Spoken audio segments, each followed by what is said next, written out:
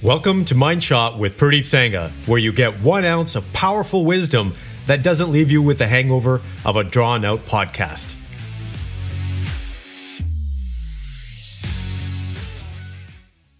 Well, hello, complete men. Today's topic is about not letting things slide.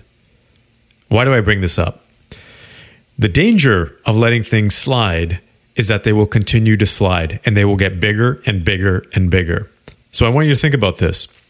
When in your life have you let something slide and it just got worse? And it continued to get worse. And it continued to get worse until it was such a formidable opponent that you went back and you regretted not dealing with it in the first place.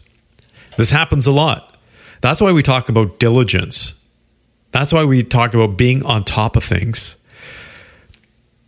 I get this quite a bit from people, and especially with new staff members and sometimes even new clients where they say, Pradeep, you know what? Not everybody can operate at that level.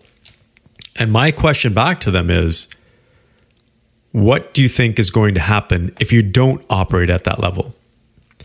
Play this out.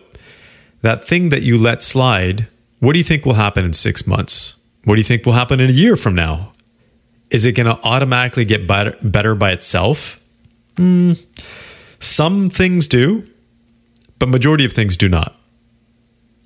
This happens with people's weight. This happens with employee performance. This happens with their own mindset. This happens with people's relationships. Because if something is bugging you, there's a reason for it. And just by pretending it's not there, it's not going to help you. If you tackle the challenge early on and not let it slide, you're more likely to be able to change it. This is actually very effective in business, and it's very effective in your personal life. Now, here's what the estimate is, and there's been research done on this. For every time, let's just say an employee doesn't correct a mistake and it goes on to the next stage in the process. And this applies to you as well, right? It could be a personal challenge. Every time it goes to the next stage or next process, let's just say it is a document that wasn't done properly, and it goes from one employee to the next employee. What ends up happening is that every time it goes to the next stage, it requires approximately 10 times the effort to actually fix. So what could have taken a couple of seconds may now be taking 30 or 40 seconds. Okay, that's not so bad. But here's what happens. If that employee doesn't catch the mistake, or they make something and it goes to the next stage as a result of that original mistake, now 10 times that. Now, instead of 30 seconds, it's 300 seconds. And it continues up the value chain.